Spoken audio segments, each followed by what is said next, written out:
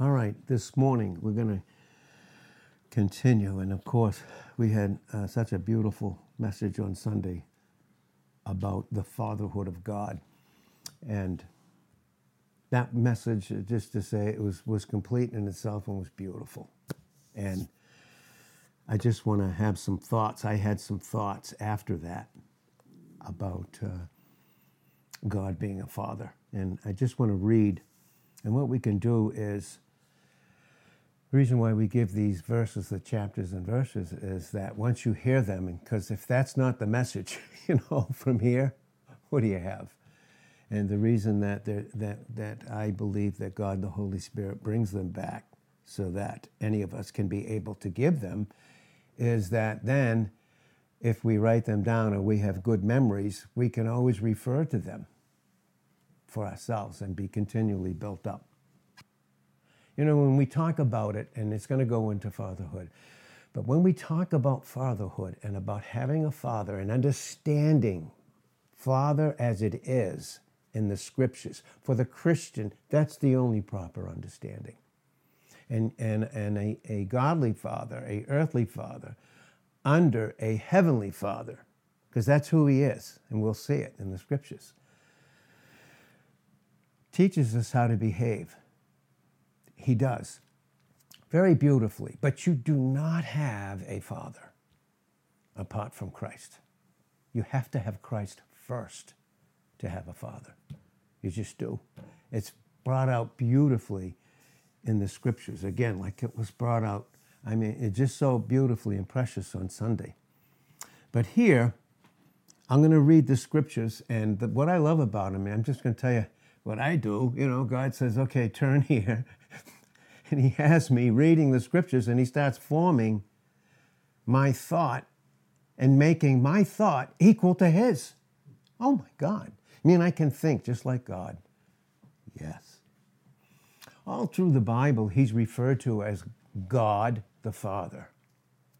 And God, when it says God the Father, always speaks of a governmental God. He's God. He's ruling and he's reigning sovereign, whether he's father or not. But to us that are in Christ, we have a father, but only in him, and only as he's expressed. And again, the way it was so beautifully on Sunday. Here is Matthew, the 11th chapter, and I'm going to read it from the AMP because that way I don't have to get into it too deeply, and I don't want to get into it too deeply. I call it the AMP. It's the Amplified Bible. And again, it's a translation. It's not perfect, but it brings out a lot that's really beautiful. So in Matthew, the 11th chapter, when you see this, when you read this, and even when it says in verse 1, when Jesus had finished his charge to his 12 disciples. And when Jesus gives a charge, or when the Word of God gives us a charge, it's almost every single time in the present imperative. Right now, this is imperative. And of course, it's always in the voice of grace. This is very imperative and something that won't change. And he charged his 12 disciples. He left there to teach and to preach in their Galilean cities. And when John in prison heard about the activities of Christ, he sent a message by his disciples and asked him. He asked him, are you the one who was to come, or should we keep on expecting a different one? The Psalms bring it out very beautifully. In Psalm 62, verse 5, it says, all right, my soul waits you upon God. He was waiting for an answer. The only answer we have from God, the God of the universe, and our Father is through Jesus Christ. He's the answer. That's why it says in 1 Timothy 2, verse 5, there's one mediator. Notice this. There's one mediator between God and men. It is the man, Christ Jesus. And whenever I hear the man in any other realm other than referring to Christ, I know where to look. I know where to keep my gaze. In Hebrews 12 and verse 2, that's what we hear. And that's what we're to know. So he asked him that. And again, in Psalm 62, verse 5, it says, "My soul waits you upon God." What does it take for us to wait? It takes a lot of grace. And who does he give grace to? Those that have humbled.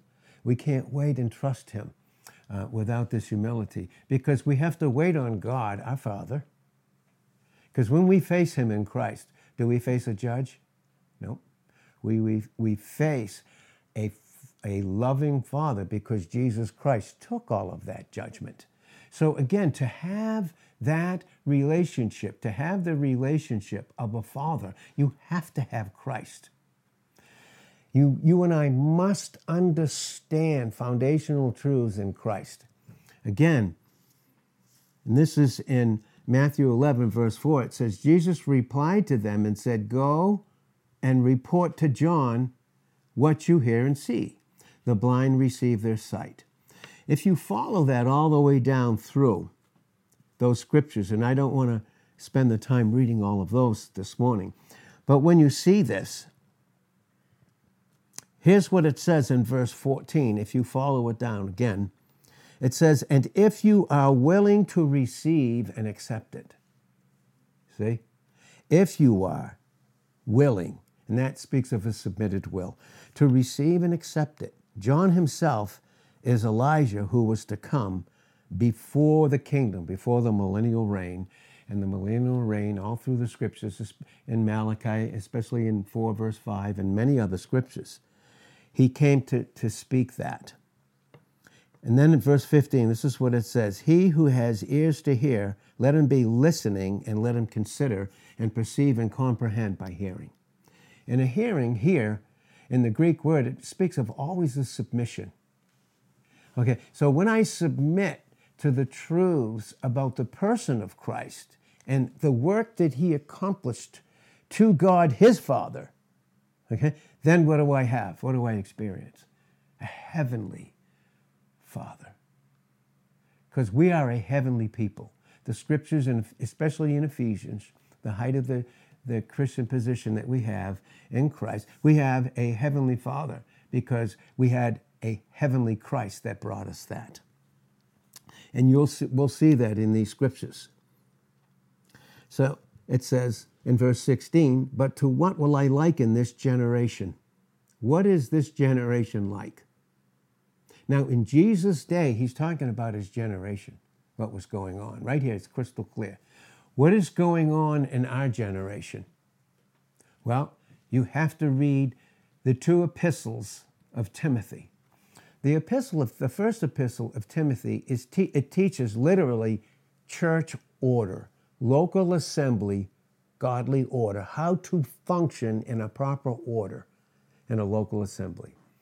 The second epistle of Timothy teaches how we can still function as individuals in a local assembly in the midst of disorder. And the generation that Jesus is talking about here, this is what he says, it's like little children sitting in the marketplaces who call to their playmates. I don't know, was Jesus being too hard, or was he speaking the truth? They're like little playmates. "We piped to you, playing wedding, and you didn't dance. We wailed dirges, playing funeral, and you did not mourn and beat your breast and weep aloud. For John came neither eating nor drinking with others." And they say, who? Who said this about John the Baptist? Who said it? The religious crowd of the day. The Pharisees, the Sadducees, and the Essenes. He has a demon. He has a demon. He is fulfilling his call in Isaiah 40, verse 3, to prepare the way for Christ to come. And from the religious crowd, they said, "You have a demon." The Son of Man, in Matthew 11, verse 19, the Son of Man, and what's the difference between the Son of God and the Son of Man? He's the Son of God by virtue of his deity. He is become and is the Son of Man based upon the fact that he has a whole brand new race of people, which is incredible. And if you read 2 Corinthians chapter 5 and verses 14 and 15, right through 17, that's who we are in a beautiful expression. And so they said, the Son of Man came eating and drinking with others. And they say, behold, a glutton and a winebibber, a friend of tax collectors. And boy, those religious crowd, they hated tax collectors, because tax collectors were those that the Roman government hired who were Jews, sided against their own people in extorting from them. And they were hated. A friend of tax collectors, and especially wicked sinners. I don't know what other kind of sinners are there. I don't know. Yet wisdom is justified and vindicated by what she does, her deeds, and by her children. Then he began to censure and reproach the cities. Now, again, remember, Jesus said, in my daytime, he said, the children, people, are like little children. And I see them, and they're playing in the marketplace. That's what people are like. That's what children are like. That's what adults are like when they don't know Christ. Listen, if we don't know Christ, if we don't know foundational truths, we don't understand the expression of a Heavenly Father. We just don't. Because watch what it says. And then he began to censure and reproach the cities, the people in them, in which most of his mighty works had been performed, because they did not change their mind, their hearts, their minds were not changed. Woe to you, Chorazin! Woe to you, Bethsaida! For if the mighty works were done in you, which were done in Tyre and Sidon, they would long ago have repented in sackcloth and ashes, and their hearts would have been changed, their minds. I tell you further, and then you can follow it all the way down. He had his rejection. He was rejected by the world system. That's right. He was completely and utterly rejected. What did he do? Watch what it says. Watch what Jesus did in Matthew 11, verse 25. And I want to ask you, was Jesus on the earth? Yes. Where was his Father? He's in the heavens. Couldn't function yet on the earth. Couldn't the way that he desired to, I should say. At that time, in Matthew 11:25, at that time Jesus began to say, I thank you, what? Father. You know what he was saying? I can always be thankful, no matter what's going on. I thank you, Father, Lord of heaven and earth. I acknowledge openly and joyfully to your honor. Whew. Honor, oh God. Again, we talked about it yesterday again with Mike and what he was preaching. The reverence and honor for the Word of God and for each other.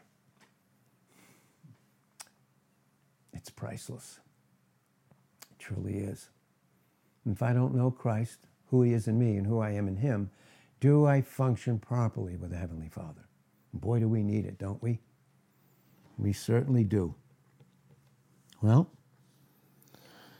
and you have hidden these things from the wise and clever and learned. Who was he speaking of, the learned? You know, what kind of learned? He said it was a knowledge that would puff up. Remember 1 Corinthians 8:1? Knowledge puffs up, but love, not charity, but love, agape, self-sacrificial love, edifies, it builds up. So clever and learned, and revealed to them, to babies, to the childish, untaught, and unskilled. Now, when this says this, it's not just talking about young children. I want to make that clear in the preponderance of the Scriptures. Because when you read 1 John chapter 2 and verse 1, when it says there, and remember, it's not John the apostle who, apart from God, is writing. He's just the pen. That's all he is. The Holy Spirit is using John as a pen, and he's writing. And he's saying, my little children. And when you read that, the word children there is teknia, T-E-K-I-A. It's teknia. And what he's teaching there is this. Even if you're a spiritual father, and that's necessary, or a young man or a babe, as this is brought out in 1 John 2:12-14, you're still his children. You still need a father. Again, like we heard on Sunday, we have earthly fathers, and thank God for some of us, they were godly men and they were born again and they did the best they could. Were they perfect? Were they complete in their understanding of fatherhood? No, they did the best they could. And it's the same with spiritual fathers. I don't know about you, but in your relationships, did your father ever fail you? Did you ever fail your father? Did it change your relationship? The relationship is unchanged when we function in Christ. It is. Because only in Christ is the forgiveness of love that reestablishes and refocuses pure relationships in Christ. And that's a really precious thing to have. No wonder it says in Ephesians 5, verse 21, submit yourselves one to another in the reverence of Christ in that particular vessel. Boy. Again, we talked about it. The thing that's missing, and it comes from having a godly father, but you got to have Christ. You have to know who Christ is. You don't have a father. There's another, I hate to even call it that, but the scriptures say in John 8:44, Jesus, when he spoke to the religious crowd, the Pharisees, who hated him, the ones who said in John 18:40, not this man, the ones who said, they cried out together, the religious crowd cried out together in John 19, verse 15, crucify him, get him out, murder him, get rid of him. That was the father of all lies in John 8:44. Have you ever heard that God is the father of every human being? Have you ever heard that? He's the father of us all. It's never in the scriptures. That's why Jesus said, you are of your father, the devil, and the lust of your fathers you'll do. He was a murderer from the beginning. He abode not in truth, and no truth was in him. Now, when it says there's no truth that was in him, where is the truth of a proper heavenly father, even an earthly one submitted to him? Is there any submission to an understanding of godly father apart from Christ?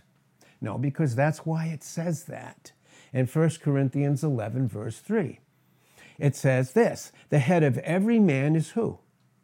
Christ. When you have had headship of Christ, and headship of Christ, and we want to get into this, and I do, and I talked with Mike in Texas again, I want to get into two things, two heads.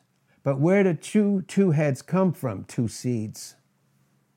We're going to see that in the future word that we have. And so when we get back to this, in Matthew 11th, the 11th chapter, that's what he's saying.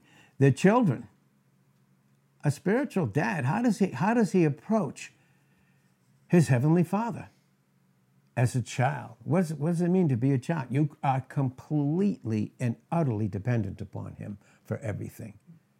Now, where was all that was met for us to experience a godly father? Where was it met? It was in Christ.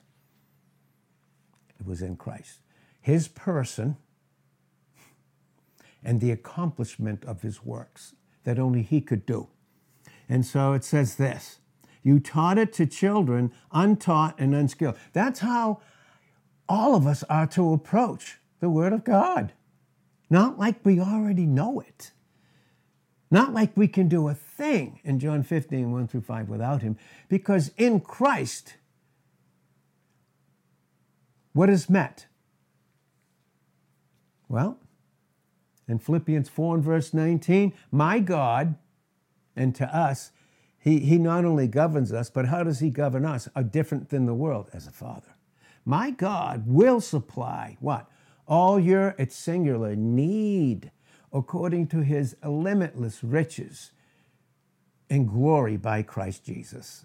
And this is what makes it so very necessary to understand foundational teaching, positional truth, growth truths that enter into a proper experience, and that thereby in Christ experience a heavenly Father. Now, he says in 11:26 of Matthew in the Amplified, he said, yes, Father, I praise you that such was your gracious and good pleasure.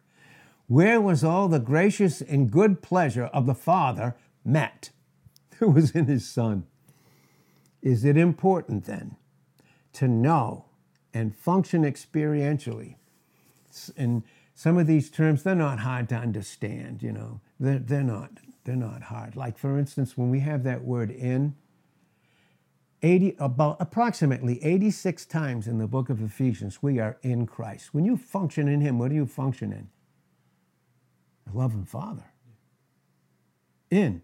And that word in, it's called a locative of sphere. What's that mean? You're located. Where's our proper location? Where's the only place? It's in him. In him. In Christ. In Christ.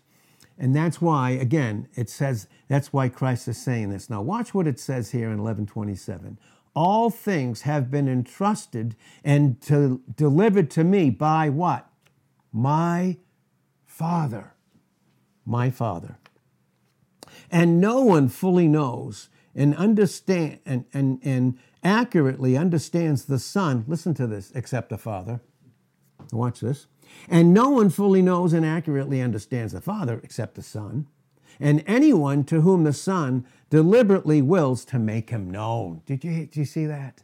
Who makes him known? Remember the disciples? His own disciples that he said in John 14, verse 8, show us the Father. Make it sufficient. We need sufficiency. We need to see the Father. Jesus said in John 14, verse 9, this is what he said. He said, if you've seen me, you've seen the Father. The only way we can see a proper relationship with a heavenly Father. Listen, folks, we are a heavenly people. The Jews are God's earthly people. They are. We are a heavenly people. That's who we are. That's our position is in Christ, seated at the right hand of who? Father. Now, here's the difference. The difference when we understand the kingdom of God and the kingdom of heaven.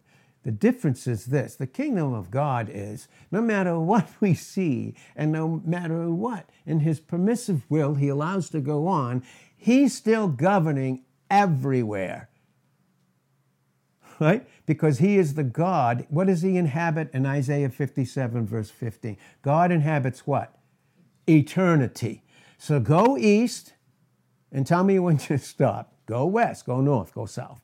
That means that's the kingdom of God. He is ruling and reigning over everything. That's why we can trust him for everything. But the kingdom of heaven, remember, is what he taught his disciples, Jewish disciples, which would happen in the millennial reign. In the millennial reign. Pray this, your will be done on earth as it is in heaven, in Matthew 6, verse 10. But for us, listen, folks, listen, and it's a clear-cut difference in understanding in the scriptures. We are a heavenly people. We have a heavenly Father. And listen, the head of every man is who? Christ. The head of Christ is God. The head of the woman is the man. Proper order. You understand? Isn't that awesome? Now watch what he says. All things, in 11:27, have been entrusted and delivered to me by my Father, and no one knows them. No one knows the Father except the Son. No one knows the Son except the Father. Why is that? Because in John 10, verse 30, I and the Father are one. You understand Christ, you're taught your positional truths. They enter into your experience through growth in grace and knowledge in 2 Peter 3:18. Now we function in a proper location. Our location has nothing to do with this world system. Listen, not a single thing. I talked about it again with Mike yesterday. Language, words. Seriously, words. They don't change. The proper words that we use are here. They truly are. I don't know. I don't know how else to say it, honestly. I really don't. And it's not said condemningly or accusingly, because, listen, I can't even judge myself. Matter of fact, we need to know the difference between judgment, judging in the flesh, and discernment that comes through brokenness, and brokenness is the will that's submitted to Christ. And their life flows. But this is what it says. The Son, no one knows the Father except the Son, and anyone to whom the Son deliberately wills to make him known. Watch what it says, verse 28.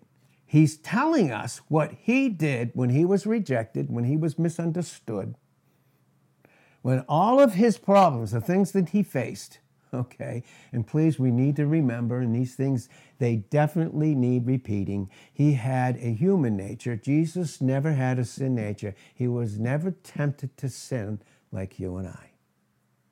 He had to learn in his humanity, okay, in perfect submission, without any question about it. He had to. But this is what he said. You know, when all that happens, you know what?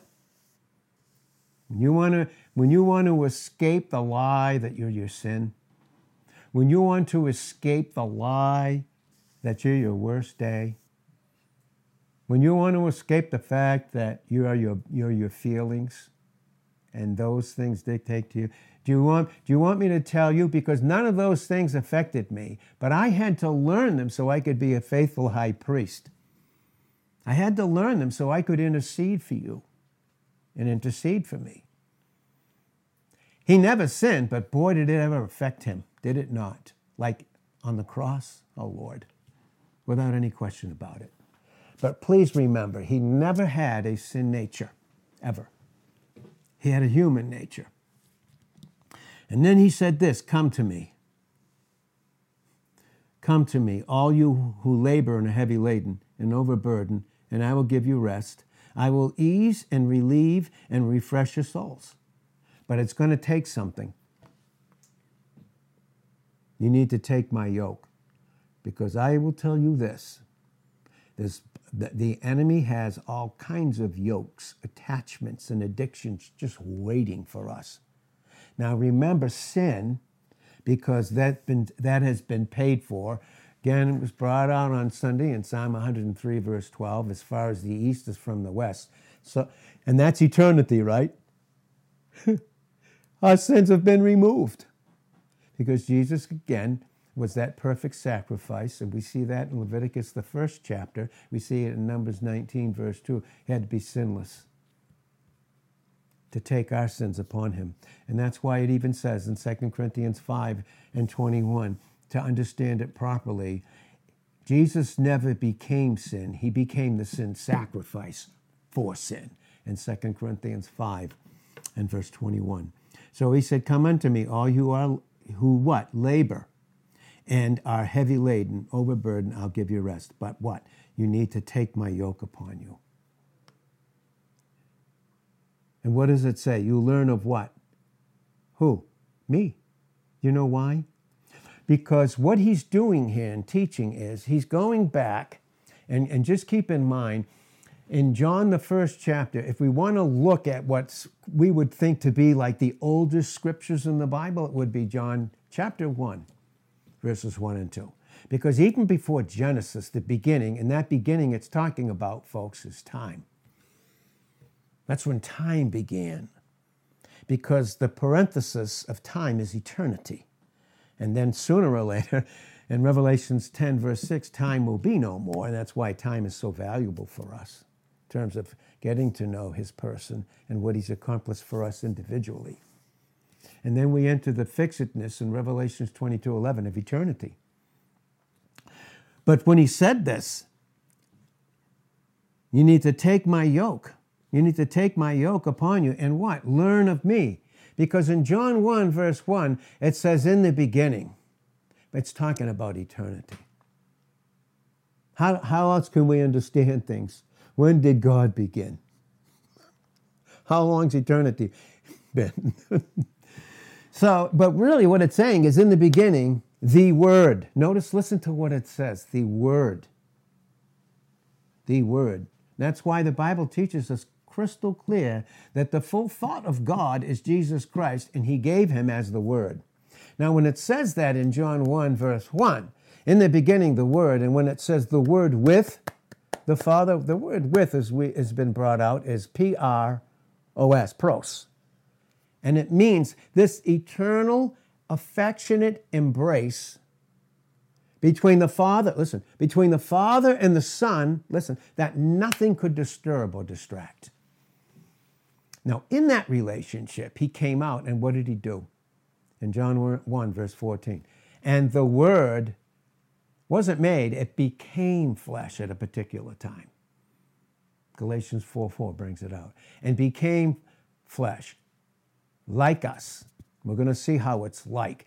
When you see like, okay, when it says like, it's making it expressly clear he had a human nature. Unlike us, we have not only a human nature, but it's made up of a what? A sin nature. Okay? And there's a huge difference in how we function and how we function under a heavenly Father. It's very, very clear, very, very important for us. So he said, take my yoke upon me and learn of me, for I am meek and lowly in heart, in my heart. And you will find rest, relief and ease and refreshment. Oh boy, I wish we could understand this. And recreation, and what that means. And blessed quiet for your souls, for my yoke is wholesome, useful, good, not harsh, hard, sharp, or pressing, but comfortable, gracious, and pleasant. And my burden is light and easy to be borne. Do you know why? Because he's the only burden bearer in 1 Peter 5:7, in Psalm 55 and verse 22. Now here's where we have the Father. And here's some verses. And let's just let the scriptures, they do a great job of when we're teachable and when we are entreatable and when our will submitted, boy, the Holy Spirit can take those scriptures, can't he? We've all experienced that when we've been alone and we need him. Where do you find a loving Father? You find him in Christ. Remember, you see that again in Matthew 11:27. Okay? No man knows the Father. You know when it says in John 1:18, it says, no man has ever seen God in all his fullness. Do you know what the original says? It says, no created being has ever seen God in all his fullness. Even the unfallen angels, they've never seen God in all his fullness. Why? Because he inhabits eternity. They've never seen him in all his fullness. Who's the only one who has? It's Christ. It's Christ. And there's certain ways that only they will know themselves forever. But as much as we need to know in terms of having a Christ and a Heavenly Father, that's why Christ became flesh, dwelt among us. That means he lived just like us. Everyday job. Oh, Lord. Oh, God. Oh, God. He faced all of those seeming problems. He did. And did he meet them all? He's the answer. He's the answer for proper direction and guide. He'll guide us constantly to a loving Father. But outside the person of Christ and outside the accomplishment of his work and not understanding growth truths, positional truths, and understanding the difference between God's earthly people and his heavenly people, we can get into some serious problems and trouble. And he doesn't want us that. Now here's John the 6th chapter. John chapter 6. John chapter 6.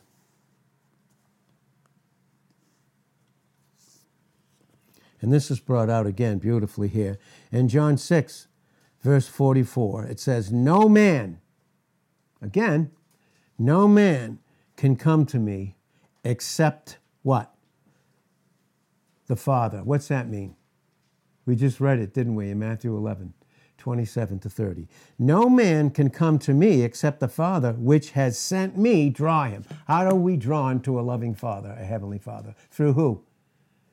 How do we even get into the family for him to be a father? It's Christ. It's his person and the work that he's accomplished. And for us to experience a heavenly Father, we need a heavenly Christ. We need to know these positional truths. We do. And they be constantly, all of us, because we're all technia, we're all children, they constantly have to be refocused and brought to a place with a will that's submitted and doesn't refuse the yoke of learning, the yoke of humility. to experience a loving Father. And boy, when that starts, and again, we talked about it again yesterday in Texas with here, and it starts in the home. But how to function in a home, how to function in who we are in Christ is brought out clearly. The person and the accomplishment of Christ is brought out in the first 3 chapters of Ephesians. Then it goes right into how to function in a local assembly in the 4th chapter. Follow it through. You see how the 3rd even starts. I have to be a prisoner of the Lord. What's a prisoner? He's got a yoke, and now he's captured by love. He's captured by Christ. He's captured. See how that is? See how it works? Those first 3 chapters. But where does that start? Individually, and where does it start? It starts in the home. If the home life is not right, will the local assembly be right? But where do we learn the home life and the individual truths about who Christ is and what he accomplished for the individual? Where do we learn that? It's in the local assembly, and that's brought out here. But we'll get there as we wrap this up this morning. But Jesus said, no man, in John 6:44, no man can come to me except the Father which has sent me draw him, and I will raise him up the last day. Now, do you remember when Abraham and Isaac were on their way up to the mountain range of Mount Moriah and a bunch of different mountain ranges there, and in Genesis, the 22nd chapter, when God told Abraham, take your only son, bring him up. Because I want to teach you something about what a loving father is like. I want to teach you a heavenly father, what he's like. I'm going to teach you. But first, listen, to have a heavenly father, what had to happen? What was the answer that he gave Isaac? And remember, again, he wasn't carrying a baby Isaac up there. Remember, how old was Abraham when he had him? He was 100. So by this time, this is a man, a young man, but a man.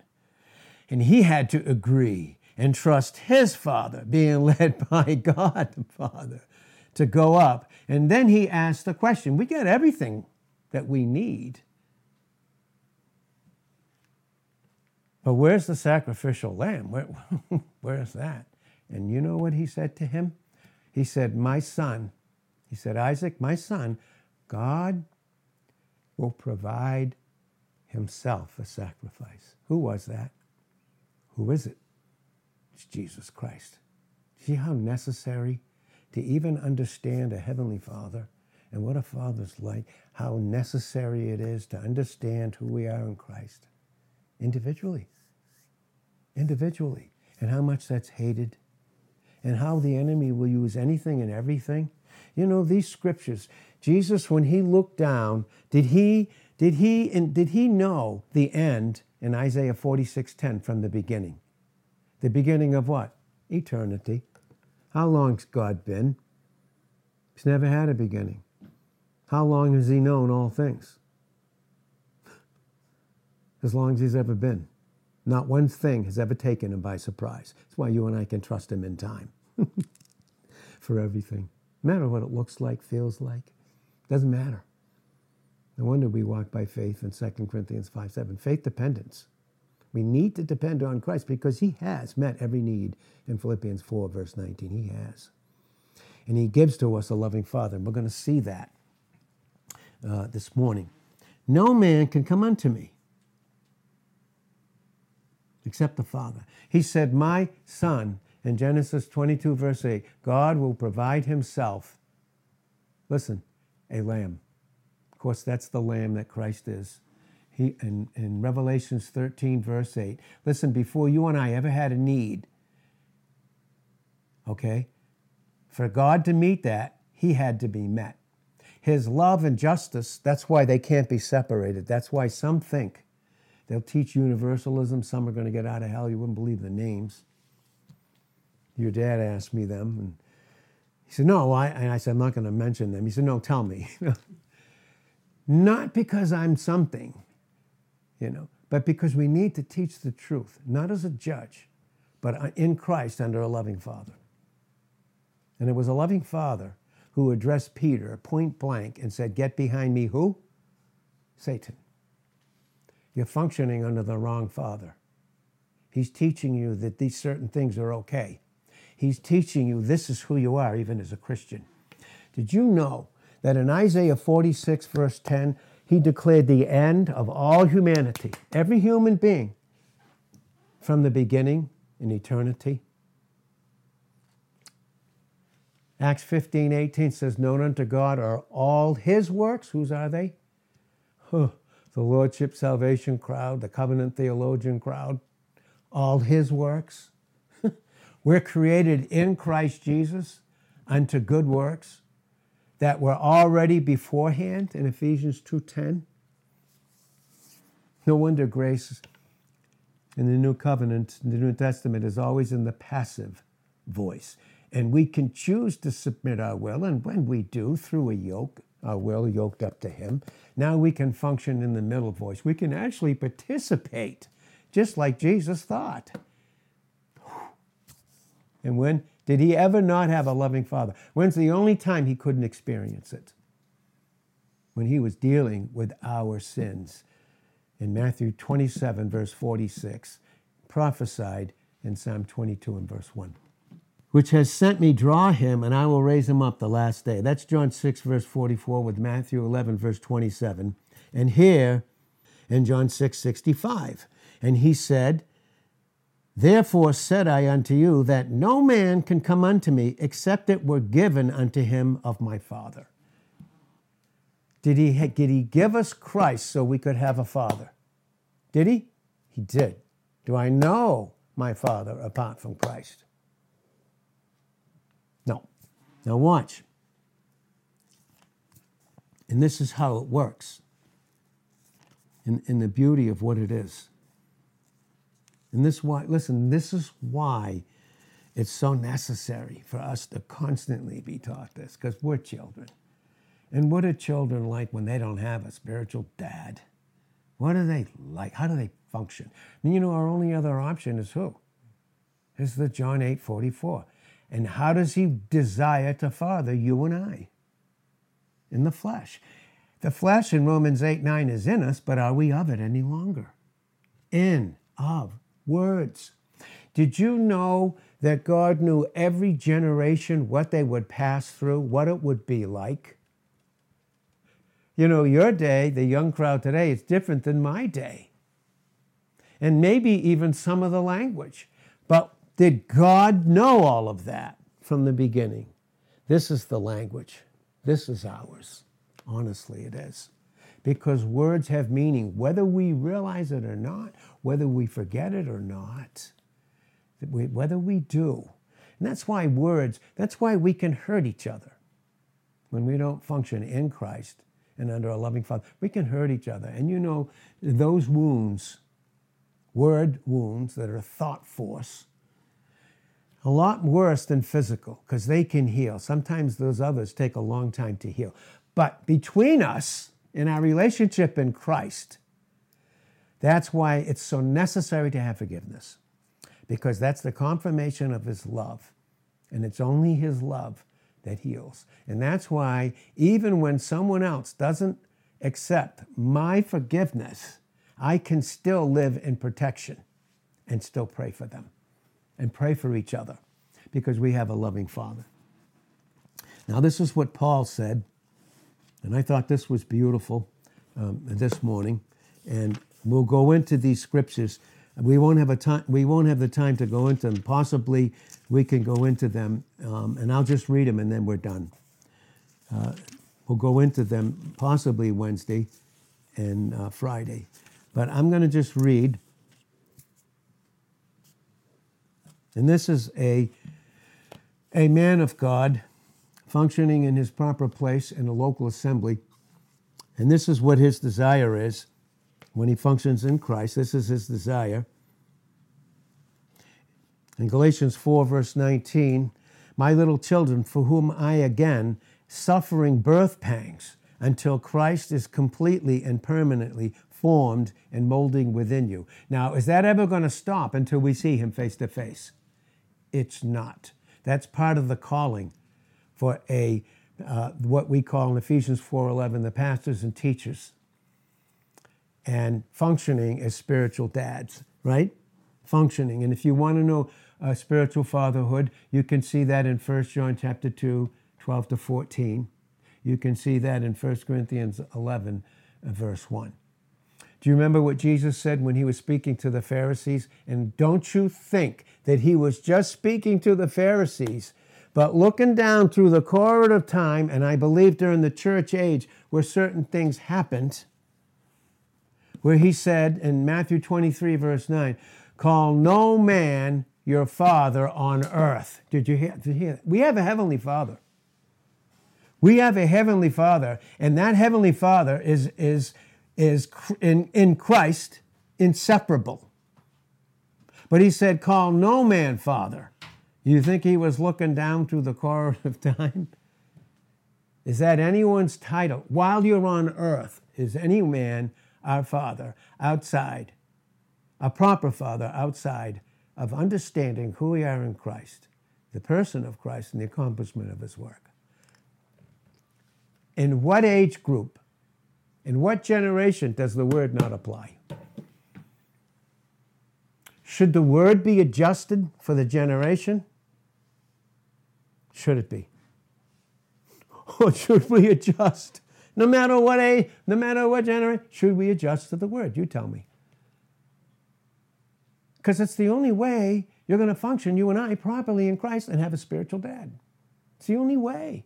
Otherwise, we're just going to be striving, all of us. He said, my little children, for who I am. And again, suffering birth pangs until Christ be formed completely and be formed in you. That's part of it. And we constantly need that, all of us. Look what it says. And I'll read these. And again, like I said, we're going to stop. And we're going to stop in plenty of time. Watch this. In Ephesians chapter 4, verse 1. Now we're going into functioning in local assemblies. Please remember some things, okay? You may leave a local assembly, but you can never leave the body of Christ, okay? Because whatsoever God does, in Ecclesiastes 3, verse 14, he does what? Forever. You can't leave the body of Christ because it was grace that put you there, and God doesn't change his mind. Malachi 3:6, I'm the Lord your God, I change not. Okay, and he doesn't move, not even a shadow, in James 1, verse 17.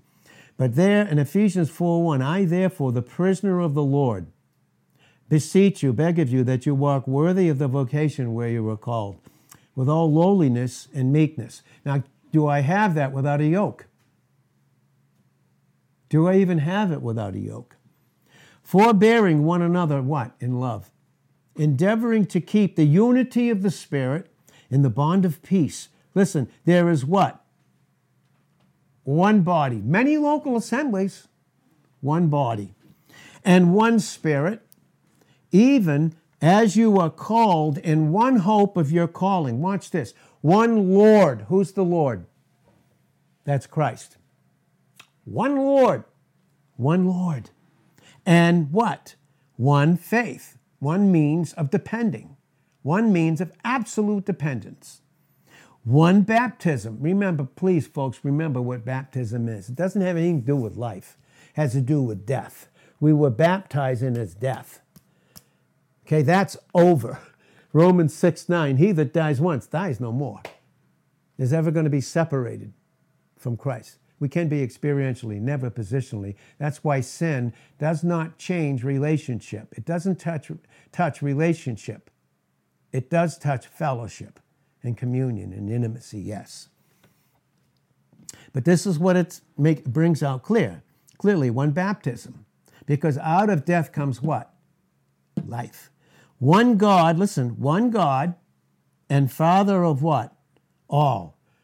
In this sense, he's the Father of all only in Christ. It's crystal clear. Who is above all and through all and in you all. Father.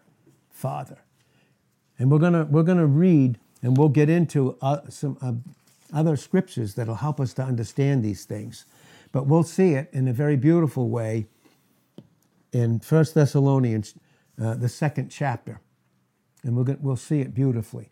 That's what makes it so very, very, very vital for every single one of us to constantly have this teaching. And that's why even honestly, even in any local assembly, okay, even in any local assembly, there are pastors, okay? No such thing in all the scriptures as senior pastors.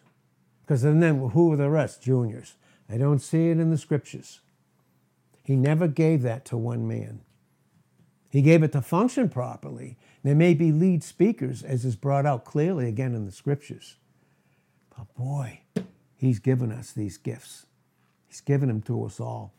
And they become necessary. But they are in agreement. And the fact is there one body? Is there only one body? Yes. But do we have one mind? Would God teach something one way and then teach it another? Would it be something taught about who he is and then something differently to other people, to one generation, to another person? Thank God. Only one God, one Father of us all, who deeply loves us. But we don't experience the depth of that intimacy, because that's what Jesus said in John 20, verse 17, when Mary was at the tomb and she was looking for a dead Christ. She forgot all that stuff that he told her, all that truth that he was going to rise, that he would be crucified, and that he would rise again the third day. That would actually happen the third day, and of course, which it did. But she was looking for a dead Christ. But when she heard him say her name, and names in the Bible speak of character. He always speaks to us, the Father speaks to us.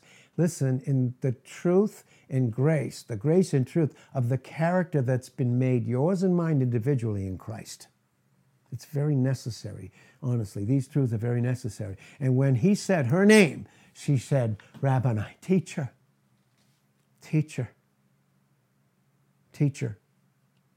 And some would say, when we don't understand and we just go by translations, when some say, like, touch me not. Jesus was so pure that, Mary was still sinning and don't touch. It's not true at all. She wanted to grasp him, hold him, and keep him all for herself. But then he said, I want you go. You take me with you. And you go and you tell those that I taught. I'm going to what? My Father and my God. He meant that exclusively. He's speaking of his deity in the first part. Who's ever going to be equal to that? Only God. I'm going to my Father and my God, but know what he said? Now he's speaking as the Son of Man. I'm going to your Father and your God, because we are all one in him. And we don't hear different things. We don't come together and speak the same thing and then go privately and speak something different. We're all one, aren't we? We're all one in him. And it's a beautiful thing, isn't it? So it's beautiful. Boy, we need a loving Father, don't we? Thing that's missing most. But it's missing because truths about who Christ is in his person and what he's accomplished is little known. It's little known, but thank God we can have him in measure. Amen? Amen. So, Father, thank you. We thank you and praise you for this truth. I ask you, bless this day. Be glorified. And if you're glorified in us with the submission of our will through Christ, we'll be blessed. Bless us as we go to work. Bless us as whatever we do today, the women. Bless our wives. Bless the husbands and whoever they are, Father, I ask that, and we know some of them here, but just to bless and lead and guide and direct through Christ to a loving Father. And thank you that in Christ there's no separation, that Christ removed all distance between the Father and us. And oh, how he has to remove that distance in us. All distance has been removed as far as God's concerned, but the teaching of the person and the accomplishment of Christ and his work removes the experiential distance so that we can have an equal experience to the equal of our position in Christ. And Father, just bless Bless us as we go. Bless us as we go and visit and minister, and as we work with our hands. Some need healing constantly. I think it's all of us in measure. And just continue to have your way through Christ in us, who fulfilled all your will. We just thank you and praise you for each person here, for what you're doing. We're just thankful in Jesus' name. Amen. It's 8 o'clock. See? I stopped. Yeah.